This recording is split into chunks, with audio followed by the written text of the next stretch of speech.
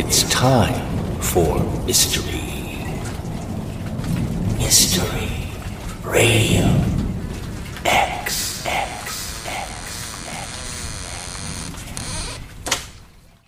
Somewhere in the cold, persistent rain that made the city itself seem a thing of evil, a girl had disappeared, and it was my job to find her. But before I did, I found death and a devil. From the pen of Raymond Chandler, outstanding author of crime fiction, comes his most famous character as CBS presents The Adventures of Philip Marlowe.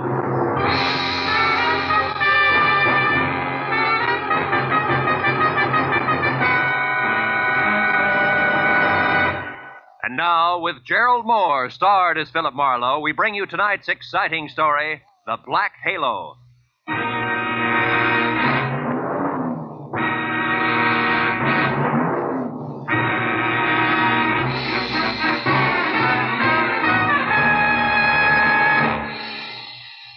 For 3 days, an ugly storm had lashed at the west coast from northern Oregon to the tip of Lower California. And although it was only noon when I drove up to the sprawling red brick house just south of Santa Barbara to meet a new client of mine, the black that was in the sky and the driving rain that was everywhere left the day bleak and wet and cold. Left it the kind of day that made you feel that logs blazing in a fireplace and a warm, dry robe were the only things that could matter to anyone. But when I got inside the house, Felix Drum, 350 uncomfortable pounds of executive in a wheelchair, who made his living importing perfumes, was very worried. And not about the weather outside. Marlowe, Julia Perry is gone. I want you to find her and bring her back. And the sooner you do that, the better. And the more I know, Mr. Drum, the easier it'll be. Exactly who is Julia Perry? My assistant. Very capable girl, who in the past 6 months has practically taken over my entire business. She handles most of the work from her cottage here on the grounds where she lives. Mm-hmm. She also has some little cubbyhole in Los Angeles where she keeps her files and some sample stock. Do you have the address of that cubbyhole? If I knew the answer to everything, I wouldn't have hired you. And anyway, it isn't important. Hand me that little bottle. This there, one? please. Yes. No, here. Thank you.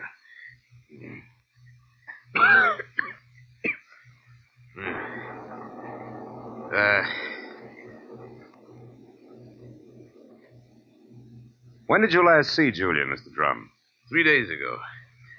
Oh, it was 3 days ago, when she left on one of her regular weekly trips down to Los Angeles to bid on perfumes.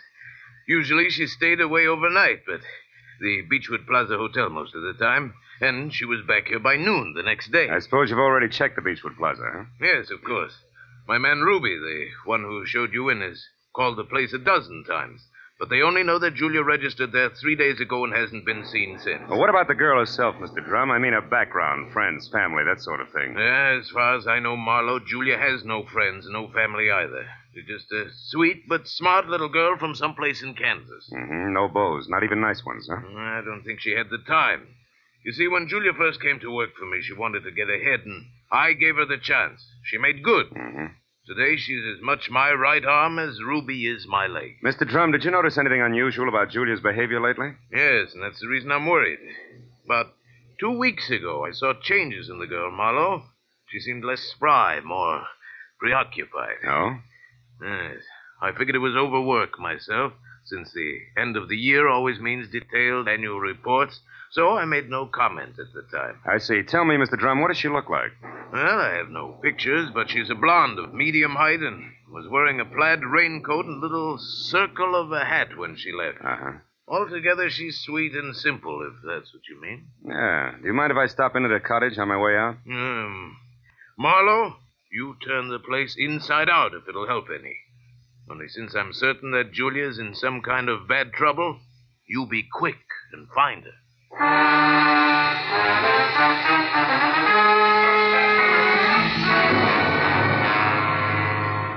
Julia Perry's cottage was strictly the 50-50 arrangement that Drum had mentioned, with one-room office and the other living quarters. In the office, I found everything in its proper place, so I moved to the other room. The moment I stepped over the threshold, the white fluff that trimmed the quilted bedspread and the splash of color in the drapes said that Julia Perry had to be something soft and warm.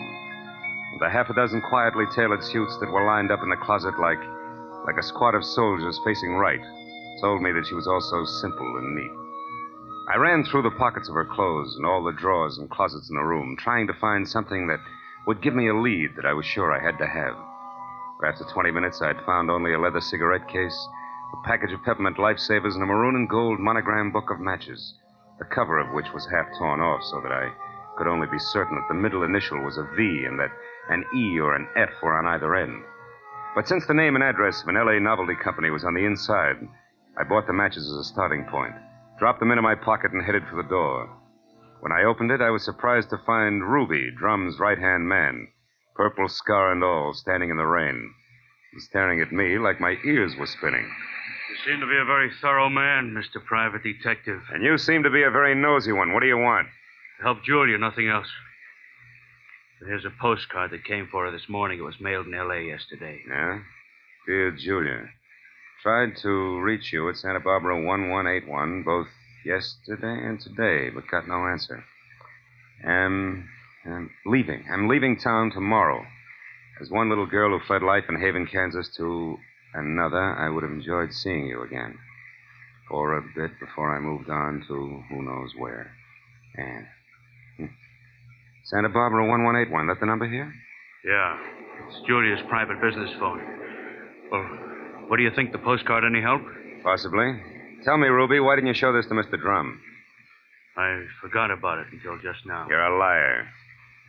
Well, it's on account of the postcard was delivered here to the cottage. Which is no man's land for you? Yeah, sort of. Mr. Drum doesn't like people who work for him mixing socially with each other. Well, maybe a sweet kid like Julia hasn't got any use for the passes you've been making at her, huh? Hold it. I like Julia, and even if she don't go for me, anything I can do to help her, I still do, understand? Yeah, I understand. I'm not so sure I believe. Goodbye, Ruby.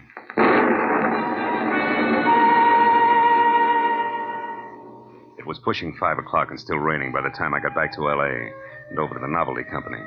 Once there, I presented the torn book of matches that I had found at Julia's cottage to a bald man with horizontal question marks for eyebrows, and who, at the crinkle of a $5 bill, tore himself away from his racing form long enough to check the files for a set of maroon and gold initials that had a V in the middle. And it was 6 o'clock before I had the answer, which was EVE. And they weren't initials, but the front name of Mrs. Eve Bentley, who lived in a villa at the swank Sunset Terrace Apartments. And according to the gentleman who said he knew his oats, was a very classy filly. An hour later, I was at Mrs. Bentley's front door, and while I made with the chimes and waited, I wondered just how much a guy who loves the ponies could know about women. But when the door opened, I had my answer. Yes? What is it?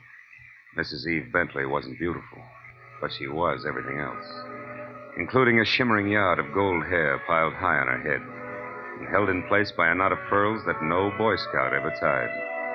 Her face was wide blue eyes and open red lips on a backdrop of soft, fair skin. She wore a black silk jersey dress that must have been sprayed on. She smiled when I said my name was Philip Marlowe and that I wanted to talk. Talk about what, Mr. Marlowe? Julia Perry, ever hear of her? No, I haven't. So I'll try again. What do you know about Ann somebody from Haven, Kansas? Absolutely nothing. This torn book of matches says otherwise. I found them in Julia Perry's cottage. Julia Perry's missing. I'm a private detective who was hired to find her, and the matches turned out to be yours. Now, may I come in? Why, yes. Thanks. Now, Mrs. Bentley, maybe we ought to start all over. No, wait just a minute, Mr. Marlowe. I may be able to help you. Did this Julia Perry deal in perfumes? That's right. Now, how did you know that? Because I just remembered something. And now I'm sure I can explain why my matches showed up where they did. Just a minute. You know, whenever I'm talking to a beautiful woman, somebody's always creeping around in the kitchen. Who is it this time?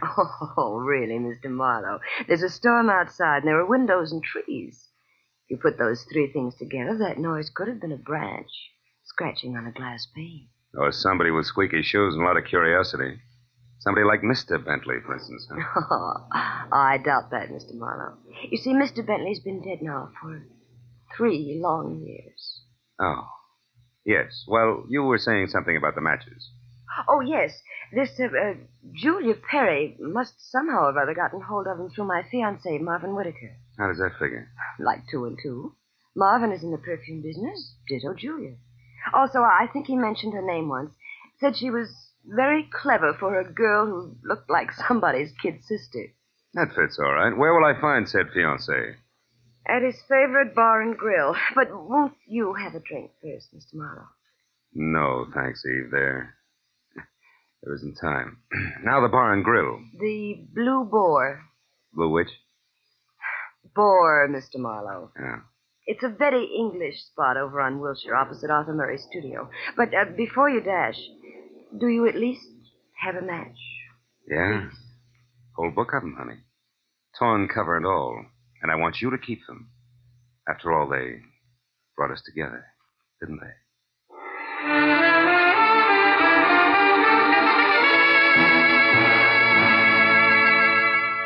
When I got outside, I postponed my run between the raindrops over to Wilshire Boulevard long enough to take a look behind the villa.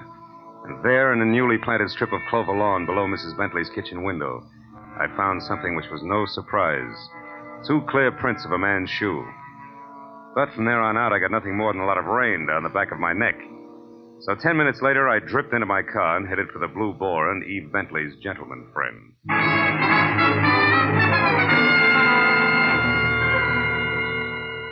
I located Marvin Whitaker, a handsome, hale fellow well met, in a white turtleneck sweater and riding breeches, behind a hot rum toddy in a corner booth that was pictures of steeplechase mounts against newly antique mahogany. And when I told him that I was looking for Julia Perry, he flashed a lot of glistening teeth at me, insisted that I join him in a warming glass of spirits, and started to talk, gesturing all the time with a riding crop. Why, yes, old man, I know Julia Perry. In fact, almost did some business with her today. You mean you were supposed to meet Julia someplace? That's right. At 1881 Selma Avenue, to be precise. But she called me this morning and postponed the whole transaction. Indefinitely. Could you stop projecting long enough to tell me why? She didn't say. Of course, it's of no bother to me on a day like this. No sane man should be any farther away from a toddy than we are right now. So drink up, old boy. It'll do you a world of good. Yeah, I bet it will. Look, Mr. Whitaker, one more question. Did Julia ever speak of a girlfriend named Anne? Someone she knew years ago in Kansas? No, I don't believe she did, Marlowe. Matter of fact, Julia never talked of anything but perfumes. Now drink your drink, fellow, before it's chilled through. Thanks, but no thanks, old bean. I do have to run, really. It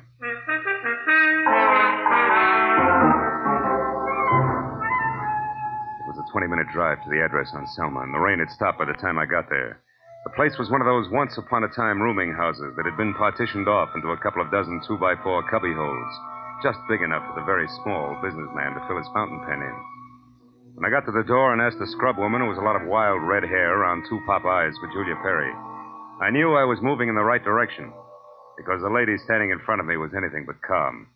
And more important, she had just heard a pistol shot from the back of the house. Yes, that's right. A pistol shot not over 2 minutes ago. I'm sure that Perry girl had something to do with it. Because when I come from inside, I saw her rush out down these steps. Did she say anything? I don't know. She was gone out of sight before I could open my mouth.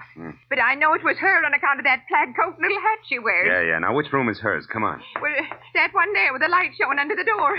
But it's locked. You won't be able to get in. I just tried. Well, we'll try again for luck. It's not the best lumber. Believe me. This is terrible. Nothing like this has ever happened to me before.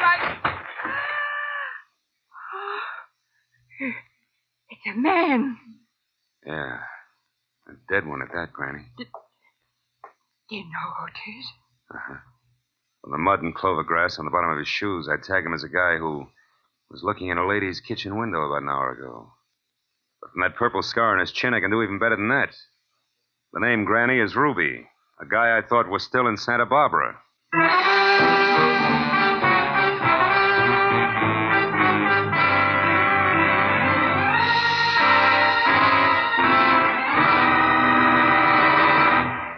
In just a moment, we will return to the second act of The Adventures of Philip Marlowe. But first, given clues, even the newest of Philip Marlowe fans can deduce the characters in CBS's great new early Sunday evening comedy lineup. The washboard leads you to the one and only Spike Jones. The bumblebee? Well, of course, that's for America's most famous non-virtuoso violinist, Jack Benny, who follows Spike Jones on CBS. The 2 A's, Amos and Andy, who are heard on CBS immediately following Jack Benny. So it's really no mystery at all why millions of Americans now stay tuned to CBS on Sunday nights for these three superb comedy shows in succession.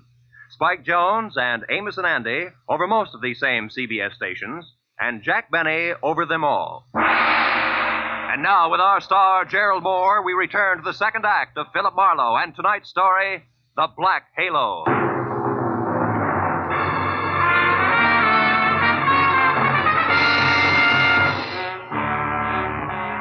Ruby's body sprawled on the floor, and the girl in the plaid raincoat running away from it meant one thing. Julia Perry's trouble was important, like life, but more like death. A half sneer was congealed on Ruby's face, and his eyes, turned waxy, still held a look of mild surprise.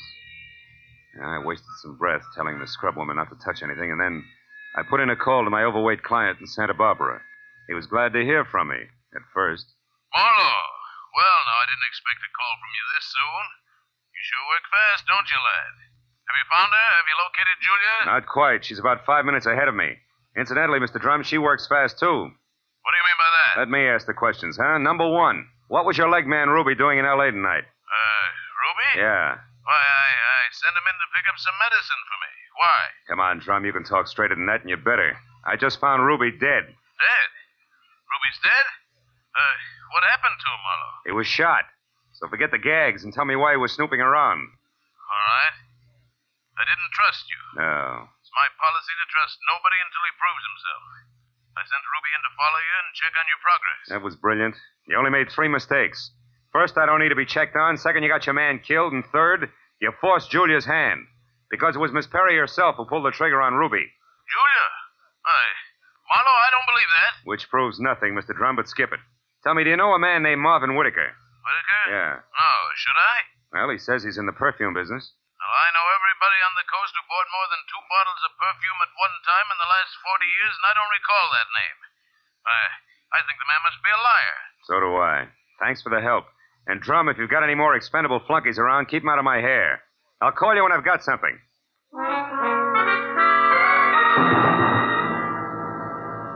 I called Homicide next and told Detective Lieutenant Ibarra where to find the body and who was responsible for it being in that dead condition. When the question of why came up, I admitted I was still shooting blanks. Oh, I told him about the razzle-dazzle Whitaker had handed me and named the Blue Boar on Wilshire as my next stop. Ibarra said he'd call me there, and when I got to the entrance of the place, I saw Whitaker, draped in a trench coat that involved enough cloth to rig a 4-masted schooner, standing in the anteroom, impatiently smacking his leg with that riding crop. He looked positively dashing. Question was, which way? Hiya there, Marlowe. Hey, old boy, you look upset. Anything wrong? I may be upset, Whitaker, but you're the one that's going to spill. First, are you leaving or coming back? I'm just leaving. Been here all the time since I talked to you? That's right, you see. My coat is perfectly dry. Stopped raining half an hour ago. well, you see, if I'd been outside, I would have known that. But why this 3rd degree, Marlowe? What's up? It's a long story. Maybe we better sit down and talk it all over from the beginning. Oh, I'm afraid I can't. Not just now. I've got a date. She'll keep. Not this one. It's something rather special. Special, huh? Like Eve Bentley? Now, look here, old boy. You're prying into my personal affairs. Whitaker, I'll rip the lid clear off your personal affairs if necessary to get a clean answer out of you. Now, what do you really know about Julia Perry? I told you once. Are you implying that I'm a liar? At least that. For instance, who puts out Amir? Come on, Whitaker. It's a well-known fragrance. Why, I don't recall offhand. That's strange, because any woman knows Amir's a Dana perfume. Just what are you trying to prove by all this? That as a perfume dealer, you stink. And try this for size. When I got to that address you gave me, I found a fresh corpse there with a bullet hole in it. A murder? Yeah, and your routine was pat, brother, so before Homicide starts combing out the snags in your story, you better untangle it yourself right now. You lied to me. Now, why'd you do it, Whitaker? Why the double talk? All right, Marlowe, I'll tell you. I'll tell you this! Oh! He was as quick as a wounded cat. The riding crop slashed across my face even before I'd realized he'd moved. And by the time the red light stopped dancing in my eyes, Marvin Whitaker was gone. I turned as the head waiter walked up to me. He studied the hot red welt rising on my face for a moment and then murmured discreetly that if my name was Marlowe, I was wanted on the phone. It was Lieutenant Ibarra. Marlowe, you can stop beating the brush for Julia Perry. We found her. You did? Where is she, Ibarra? She She's out in the alley here, behind the Beechwood Plaza Hotel, Marlowe. Exactly 8 floors down from the window of her room. She fell through the glass roof above the rear entrance. Oh. It's not pretty. Oh. She explained the whole thing, including that Ruby guy's murder, in a note we found in her room. I'll be right over, Ibarra. Okay, don't hurry.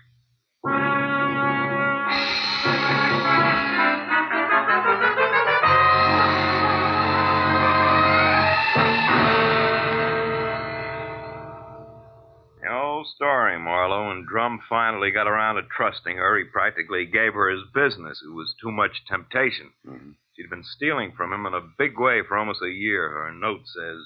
And she decided to run for it when she knew she couldn't hide the thefts any longer, huh? That's right. That Ruby caught on some way, and she killed him, but I guess murder was too rich for her blood, so she came back here, thought it over, and then checked out. Yeah. All she left behind was a little plaid raincoat and a purse over there. Hey, she was wearing a dinky hat, too, Ibarra. Did you find that? Mm-hmm. Come over here to the window, Phil. See down there on that canopy, that little black circle? That's her hat. I sent Mooney down to get it. Can't leave any loose ends around, you know. Yeah. Got a light, Lieutenant? Oh, sure. Here you are. Thanks. Hey, what happened to you? That welt on your face, Phil. Oh, I backed that horsey liar named Whitaker into a corner, and he slapped his way out with a riding crop. And speaking of loose ends, if I ever catch up with that... Ibarra, where did that stuff on the dresser come from? Well, this out of the pockets of Julia's plaid coat. Why? But that's impossible unless... Holy smoke. That's why Whitaker lied to me. Hey, where are you going with that, Phil? Come back here. I gotta check on something, Ibarra, and keep your notebook handy. If I'm right, this deal is still wide open.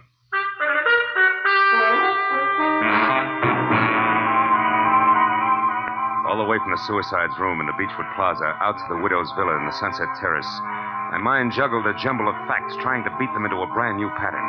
A pattern that had to include an object Ibarra had found in the pocket of that plaid raincoat. It almost made sense, but I needed just a little more. Well, when I turned into the parking lot at the Sunset Terrace, rain began to fall again. Thin, cold rain. I walked to Eve Bentley's door and pressed the bell. Just as I expected, it was Marvin Whitaker, unsmiling and nervous, who answered the door. I didn't give him a chance to think. I just swung hard. Okay, horseman, that squares us up. Come on, Heavy, roll over. Let's see if you're carrying a gun. Okay, no gun. Now, be a good boy, Whitaker, and you'll make out all right, but one funny wiggle out of you and I'll crack your skull. It's a promise. Do you hear me? Yeah, I heard you. All right. Now, where's Eve? Is she here? Find out for yourself, Marlowe. I'm through. Fair enough.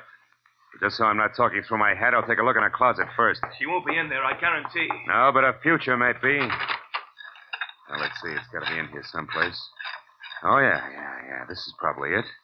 Brown cloth coat, as chic as a pair of hobnailed boots, and still damp. And the label says the B.H. Company, Haven, Kansas. That does it. I've got it all now, and my chivalry just died. Where is she, Whitaker? Where's Eve? Right here, Marlowe. Uh-oh, don't try that. I guess you really do have it figured out, haven't you? Yes, Eve, I have. Sorry it turned out this way, because you had your points as Eve and as Julia. Don't put it in the past tense, Marlowe.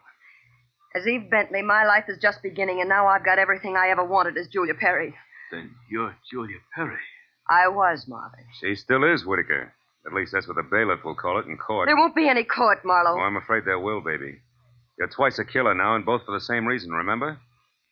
First Ruby, because he saw you as Eve. And the girl you pushed out of the hotel window, who was no doubt Anne, your old chum from the hometown. She must have seen you posing as Eve, too. All right, Marlowe. Anne ran into me by accident and ruined everything. I had no choice. I promised her money and then told her to go to my room at the Beechwood Plaza and wait for me. Eve, I can't believe this. It can't be true. Yes, Marvin, it is true. Darling, I didn't want this mess. I'd have left town this morning as I intended if sweet, sly little Anne hadn't seen me. I tried to get rid of you the easy way, Marlowe. When I sent you to Marvin, the Selma Street address he gave you should have led you to the end of Julia Perry. Is that why you phoned me and told me to lie to Marlowe? Yes, Marvin. I was going there to write my suicide note and use the stockroom for my disappearing act. But Ruby caught me, and after that I had to work fast. But it's all right now. It all worked out perfectly. They were the only two who knew besides you, Marlowe. Aren't you forgetting little Marvin here? Forgetting him? Oh, no, Mr. Marlowe. Marvin's the one person I can count on. That's what you think. You don't get me mixed up in this. Marvin. I bargained for an heiress, not a murderess. Why, you dirty load. All right, then. I'll use this gun on you, too, because I'm getting out of here and no one's going to stop me. But you're right between us, Eve. You can't get us both. He's right, baby. You're not good enough to get us both, and killing just one of us isn't going to solve anything. What do you say? It's been a long night, baby. You just couldn't tell when you were late.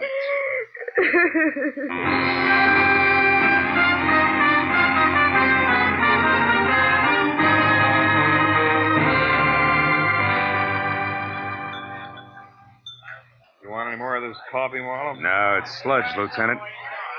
I wonder what Julia Perry uses for a heart. You know, she planned the thing for 6 months when she first set herself up as Eve Bentley. And it probably would have... Want to check now? Oh, yes. Probably would have worked if everything hadn't closed in on her. Yeah, her friend Ann from Kansas, Ruby the leg man. And you with that torn book of matches. Incidentally, that was pretty fast figuring up in the hotel room there, Marlowe. Oh, not so fast, Ibarra. I knew Eve had those matches because I left them with her. So when you found the same matches in the pocket of Julia's plaid coat, it figured. Julia almost had to be Eve. And that left Ann to furnish the body for the suicide. Yeah. You know, I wasn't so sure about that until I found the brown coat with the Haven, Kansas label in Eve's apartment. Yeah. Well, I'd better wait on back to the office, Phil. Look at that rain come down. Think it'll ever stop? I don't know. I doubt it. Oh, by the way, here, it's her hat. Mooney finally got it down off that hotel canopy. Maybe you'd like it for a souvenir. Yeah. The millinery people call it a halo hat. Good night, Marlowe.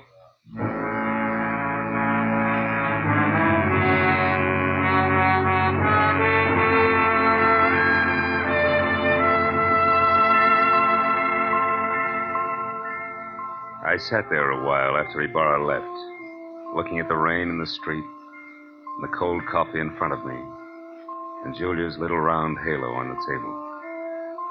And finally I got up and went outside. Dirty water scudded along the gutter and gurgled thickly into the sewer drain at the corner. For a minute I caught a glimpse again of the girl I'd figured Julia Perry to be when I went through her cottage in Santa Barbara. Yeah, that girl was an angel. But when I finally caught up with her, her halo turned out to be black, jet black, inside and out. I dropped the little hat into the gutter and watched it go as far as the drain at the corner. And then I went home.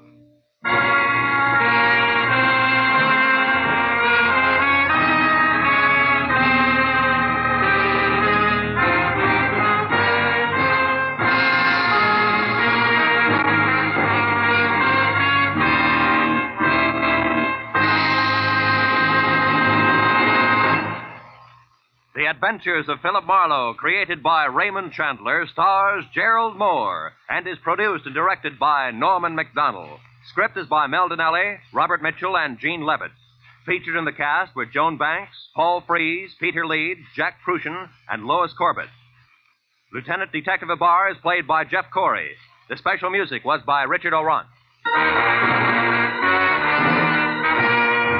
Be sure and be with us again next week when Philip Marlowe says...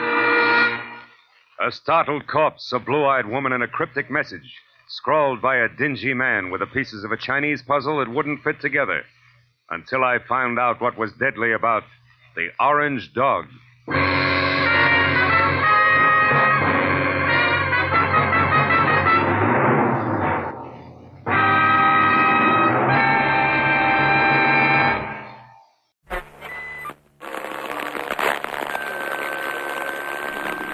And now, another mystery on Mystery Radio X.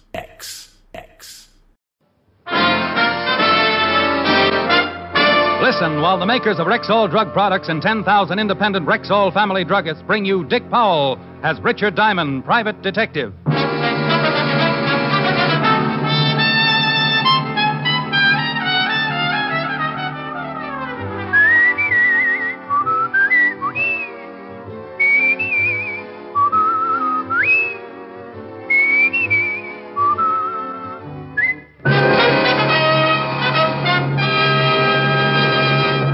Good evening. This is Bill Foreman speaking to you for the 10,000 independent druggists who have made the word Rexall part of their own store names. They've done that because they recommend and sell the 2,000 or more drug products made by the Rexall Drug Company. Rexall's brand new multivitamin product, Formula V10, is an excellent example. For Formula V10 is a really pleasant-tasting, really easy-to-take product that helps prevent vitamin and iron deficiencies. The recommended daily dosage supplies twice the minimum requirement of vitamin B1, 5 times the requirement of iron, plus minimum daily requirements of A, D, and B2, plus red crystalline vitamin B12. Ask for pleasant-tasting Formula V10. That's V as in vitamin. V10 at Rexall drugstores everywhere. The stores with the orange and blue sign. Good health to all from Rexall. Now, your Rexall family druggist brings you a transcribed half hour with Richard Diamond, Private Detective, starring Dick Powell.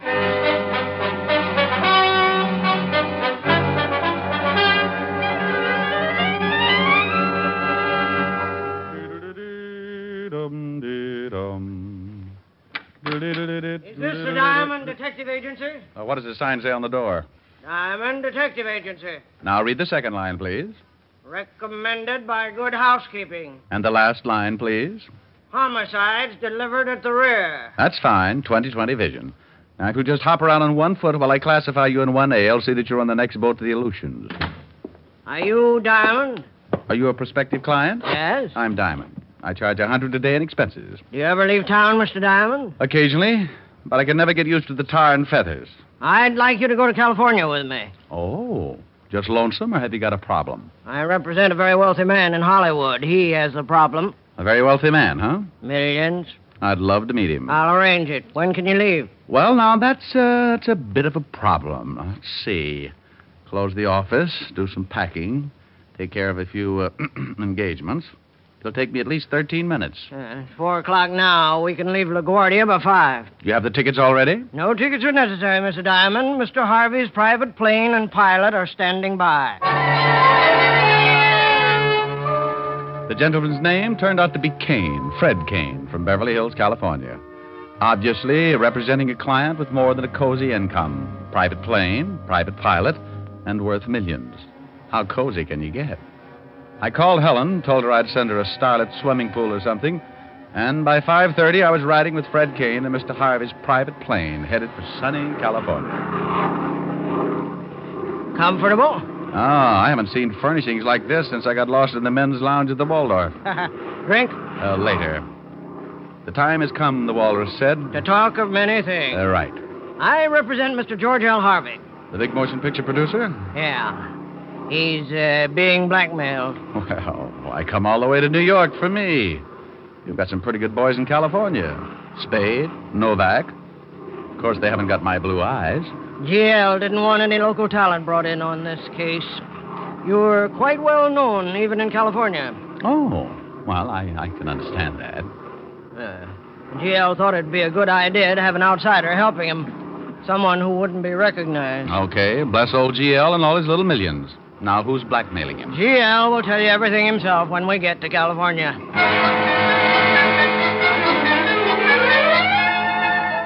Fred Kane and I played Jen for the next couple of hours, and we didn't talk any more about G.L. Harvey and his blackmail troubles. By 8:30, we were somewhere over Kansas, and I was getting sleepy, so I turned in. Around 6 the next morning, we landed in Burbank. I stepped out to get my first look at beautiful, wonderful, sunny California. We'll have to run for it. GL will have a car waiting. A car?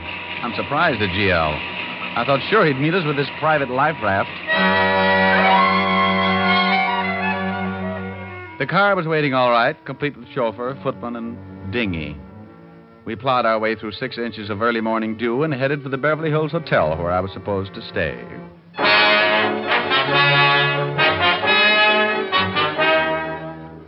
We arrived around 7, got me settled in my room, a tiny little affair that reminded me of a well-decorated roundhouse. Then we had breakfast, and by 10 o'clock I was standing in the offices of George L. Harvey, Hollywood producer. Glad you're here, Diamond. Have a seat. Yeah, thank you. You haven't got an old ringer around you, have you? Nasty weather, isn't it? It'll clear up. Got to. Can't stay in a cover set all week. Schedule's too tight. Cover set? GL's shooting a new picture. If the company has some unexpected bad weather and they're shooting exteriors, they have a cover set and they can move into and shoot some interior scenes. Oh. You interested in motion pictures, Diamond? Well, I see a few. Right now, I'm more interested in blackmail, Mr. Harvey. Oh, yes. Well, here's the setup. Fred here introduced me to a girl about a month ago, Mary Conrad. And now she's got you on the hook. Very much on the hook. Pretty girl. No, more than that. Beautiful. Brunette, about 5'6". Well, she's... Beautiful. We became very, well... Friendly. Yes.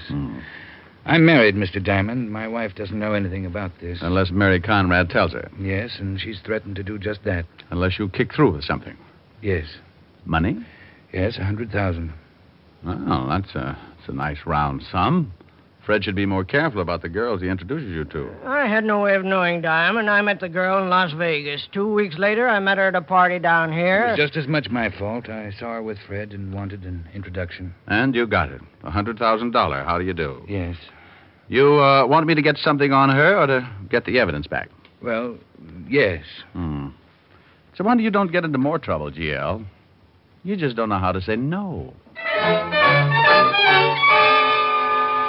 It was pretty obvious that I'd have to meet the blackmailer, so a party was arranged by Fred Kane at GL's beach house, and without GL's presence, so I could get acquainted with the beautiful Mary Conrad.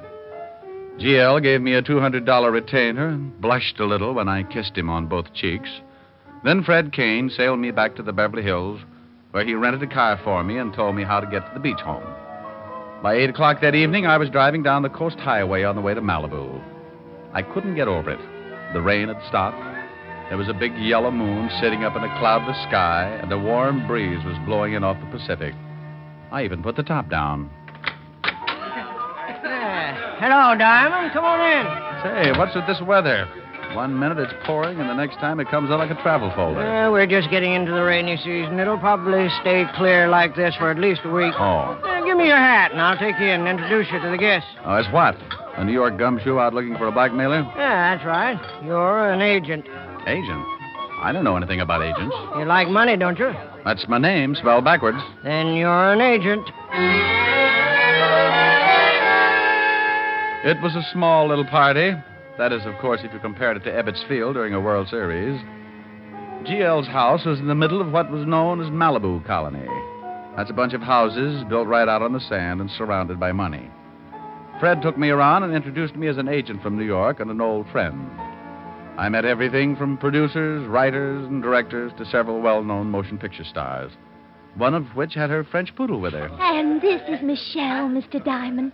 Say hello to Mr. Diamond, Michelle. Oh, oh! Oops, sorry. Great Dane. And on until finally we got around to my objective for the evening. And believe me, I'd enlist 3 times a week just to go after that kind of an objective. Brunette, about 5'6". When she looked up at me, I felt as nervous as a cat in a ukulele factory. This is Mary Conrad, Mr. Diamond, Mary. Hello. Be hello. nice to him. He's a big New York agent. I see some other guests now. Take care of them, Mary. Looks like Fred has paired us off. Well, he knows a good combination when he sees it. 2 best-looking people at the party. Of course, I'm prettier than you are. How long have you known Fred? Fred? Oh, years and years. We used to play stickball together over in Canarsie. I thought Fred was a native Californian. Well, oh, yes. Well, he is. He used to come all the way to New York just for the stickball. We had quite a team. I'll bet you did. What position did you play? I played left gutter. That's the dirty side of the street. Oh. How about a drink, huh? She showed me where the bar was, and we sat down and got acquainted. Then she showed me where the ocean was, and we took off our shoes and walked out on the sand. Then we sat down and really got acquainted. It's nicer out here. I don't like parties much. Well, I like this one. Compliment? Naturally. Thank you. How long are you going to be in California? Oh, I don't know. It depends. Business? Yeah. You're not having much fun, are you? Oh, sure. I'm having a ball. You're lonesome, aren't you? like 50 miles of dirt road. Let's leave the party. All right. Where to? Well, my car's here, and it wouldn't be good to be seen leaving together. I'll go first, and you follow in about 5 minutes. You can pick me up at my house. Score for Diamond. She gave me her address and told me how to get there. Then we walked back to the party, and she left. I gave the high sign to Kane, and in 5 minutes I followed. Mary Conrad's house was on the outskirts of Beverly Hills, south of Pico. There was a long, low, black sedan, the type a chauffeur usually drives, parked in front of the house. The same car that had picked me up at the airport that morning. And it belonged to G.L. Harvey. Before I could get parked, the door to the little house flew open, and old G.L. himself came barreling out like a squirrel with his tail on fire. G.L.! Mr. Harvey! Hey! Mr. Harvey!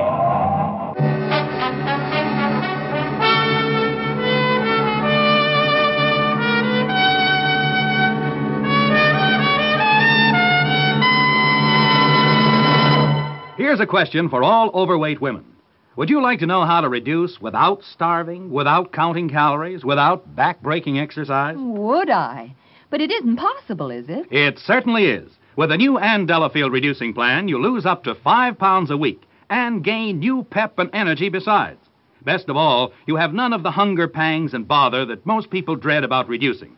The Ann Delafield reducing plan shows you how to lose weight naturally. Sounds wonderful. What does the plan include? Everything you need to slim you down and keep you slim. Vitamins to bolster your diet. Ann Delafield appetite-reducing wafers to curb that unruly appetite, and an important complete beauty book. And here's a tip for all overweight men. Rexall is proud to announce their new Delafield reducing plan for men. It's sound, scientific, and easy. So look young, feel young, stay young for your age. Ask for the Delafield reducing plan for men. Available only at Rexall drugstores. And now back to tonight's adventure with Richard Diamond, Private Detective, starring Dick Powell.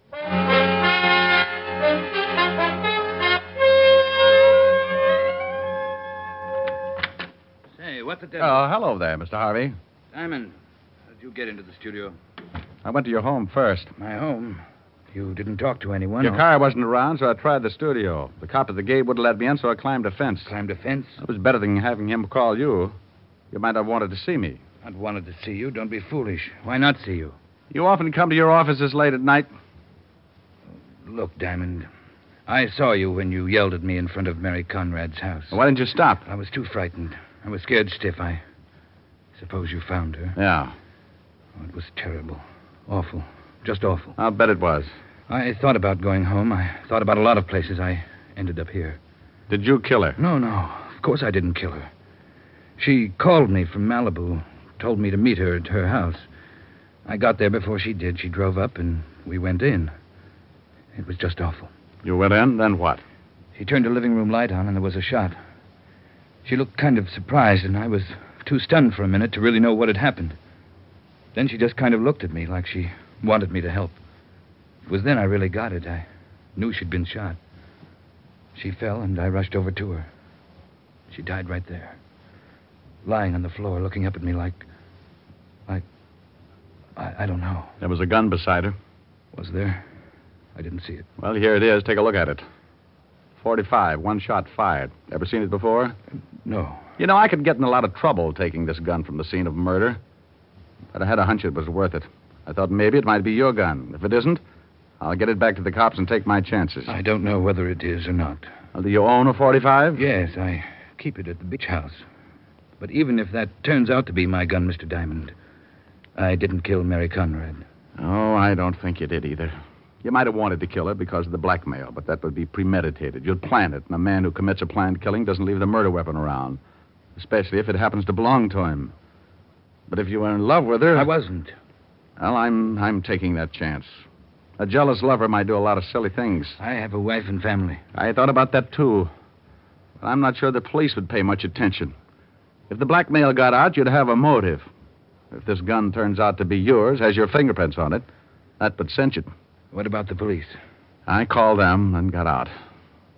You know where the shot came from? I didn't even take time to think about it. I just ran. There was a heavy smell of cordite on the other side of the room near the bedroom. Bedroom door was ajar. Bedroom window was open. Killer probably shot her from the bedroom. You ran. He threw the gun in beside the body. What are we going to do? Well, there's one thing that makes me wonder a little. Mary Conrad asked me to come over to her house, too. What do you suppose she wanted with both of us there? I can't imagine. Well, neither can I. It's certainly worth looking into. Thanks, Diamond. You know, I've had some pretty fair experiences with murder, GL, but like everybody else, I make mistakes. I hope this is not going to be one of them. I gave GL Harvey 2 instructions. First, find out if he was missing a .45 automatic. Second, go on about his business like nothing had happened.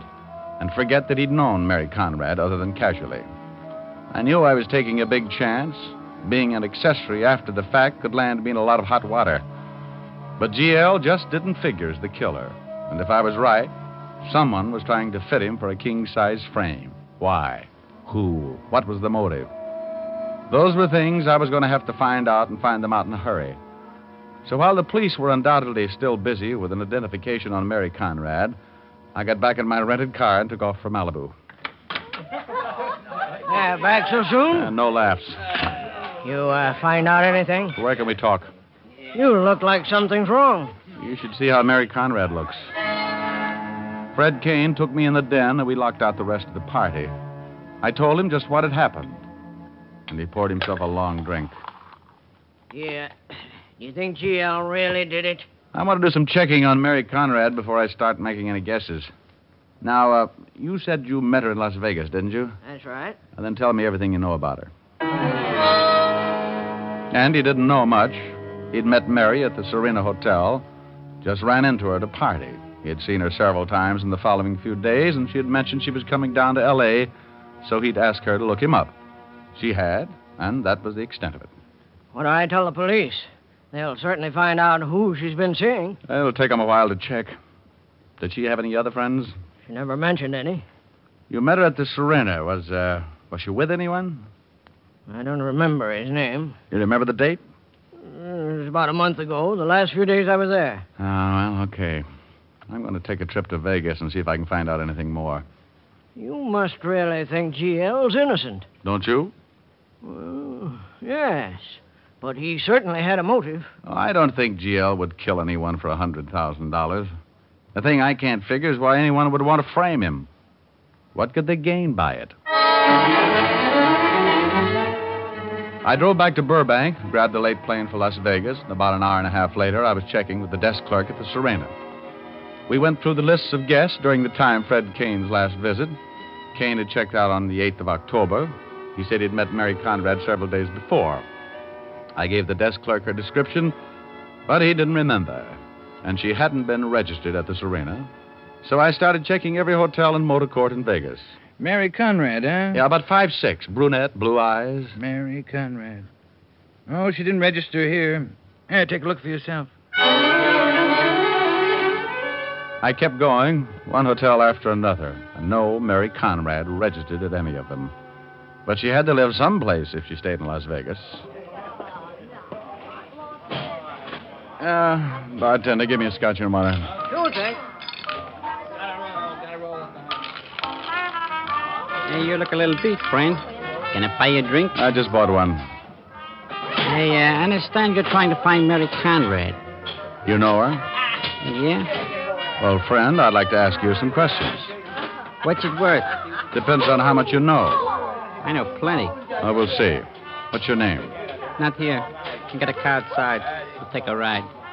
Okay. Information, please. Slid off the stool and led the way out of the hotel and out across the parking lot. This guy knew I was looking for Mary Conrad. How? Had to be tipped off or he'd been tailing me. When he walked in front of me, the little old gun in his hip pocket showed up like a bathing beauty on the gorilla farm. Hey, wait a minute. What's the matter? Where's the car? Huh? Oh, right over there. Mm-hmm. The one with the fat guy behind the wheel? Just a friend. Oh, sure. I think we talk right here. He thought about it for a second, glanced over at his fat friend sitting in the car, then back at me. Here? Right here. Okay. He made up his mind, all right. He grabbed for his right hip pocket and that big gun, but that was as far as he got because I second-guessed it.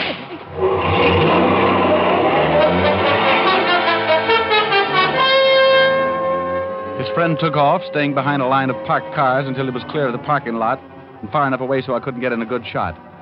I leaned down over the man who had wanted to kill me. He was very dead. Well, I'd held out police evidence in Los Angeles and killed a man in Las Vegas. I was in a spot, and only one lead left. The big fat driver who'd taken off in the car. I went through the dead man's pocket and came up with one thing. a $100 gambling chip from the Ace of Clubs casino.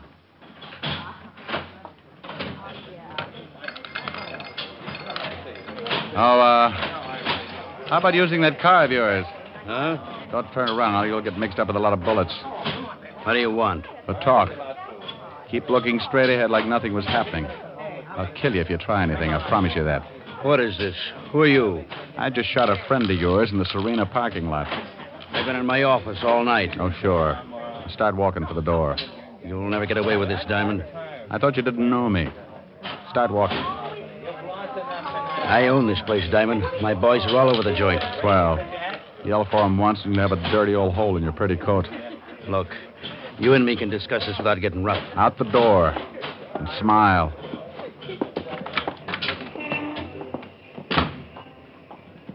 Now, where's the car? Across the street. Hey, wait a minute. A couple of your boys are following us. They look a little worried about me. Tell them how happy you are. Go on. Okay. Relax, boys. It's okay. Me and my friend are just talking some business. All right. Across the street.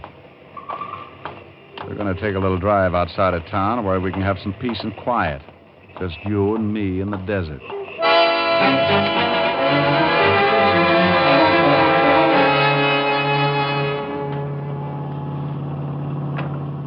That's good enough. Pull off the road. Look, Diamond. Pull off the road.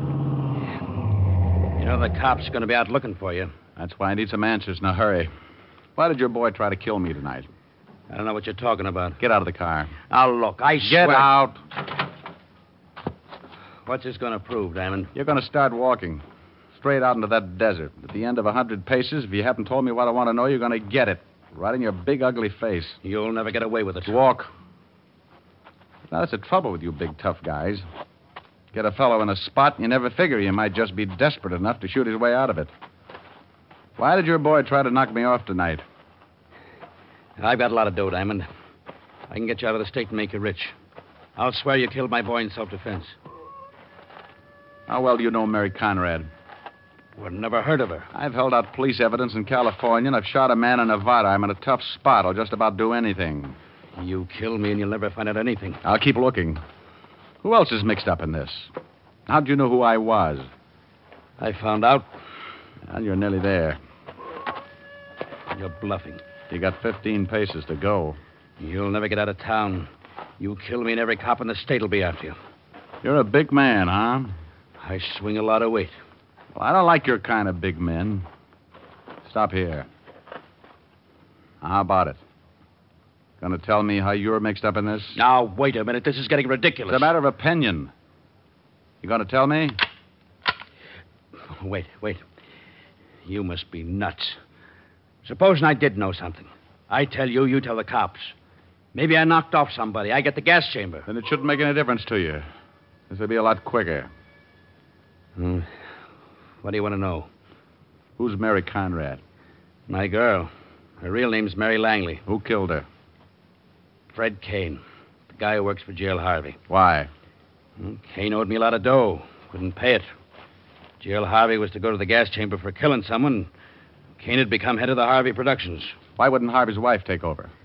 She'd own it, but Jail's will states that Kane would run it. How do you fit? Kane promised me a 50-50 split if I'd lay off about the debt. I talked Mary into it, and Kane introduced her to Harvey. The old boy went for a hook, line, and sinker. Then she started blackmailing him. So you'd have a motive for murder? Yeah. She never figured she was going to get killed. No, she just thought we were going to milk the old boy for the $100,000 and pull out. How did I fit in? Harvey's idea. When Kane told me about it, I figured it wouldn't be bad. You could catch Harvey after the murder. Well, why did you make a date with me, then call Harvey? Well, we told her to. Told her you were a private eye working for Harvey's wife. We said that you could be bought, and it would be a good idea to catch her with Harvey. So you waited in the bedroom until GL came in and you shot her, threw the gun in beside her. Hey, wait a minute. I didn't shoot her. Kane shot her. Oh, Kane took GL's gun from the Malibu house? That's right. Oh, you lame brain. I left Kane at the Malibu house when I went to see Mary. He was there when I got back. Witnesses will swear he was around the whole time. You killed the girl and hopped the plane back here for Vegas. No, I didn't kill her. Go over by that rock. Take it easy, Diamond. Go on. Okay, I shot her. I hid in the bedroom and shot her. But you won't be around to talk about her. Come on, get up. Get up! Oh, for Pete's sake, now I have to carry him back to the car.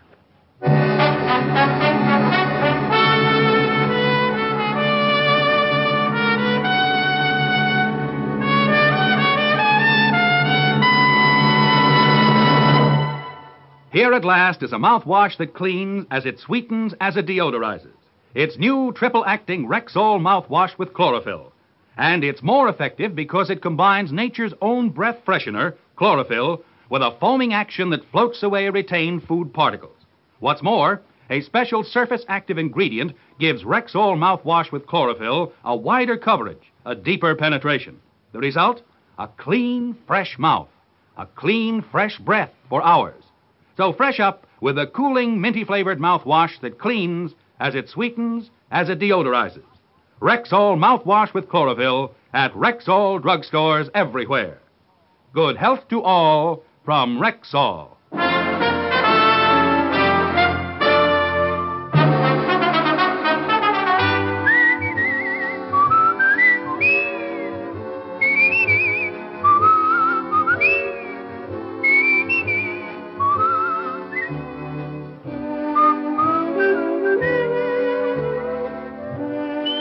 Richard Diamond, Private Detective, stars Dick Powell in the title role and was written by Blake Edwards with music composed and conducted by Frank Worth. Dick Powell directed the RKO production Split Second, which is now in release, and his latest film appearance was in the Metro-Goldwyn-Mayer award-winning The Bad and the Beautiful. Featured in tonight's cast were Junius Matthews, Raymond Burr, Gene Bates, Virginia Gregg, and Wilms Herbert. Richard Diamond, Private Detective, is transcribed in Hollywood by Jaime Del Valle.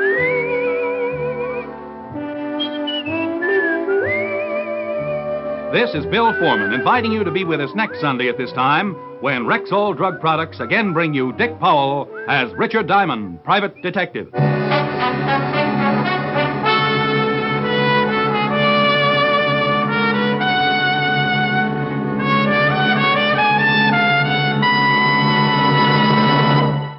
Join us again next time on Mystery Radio X.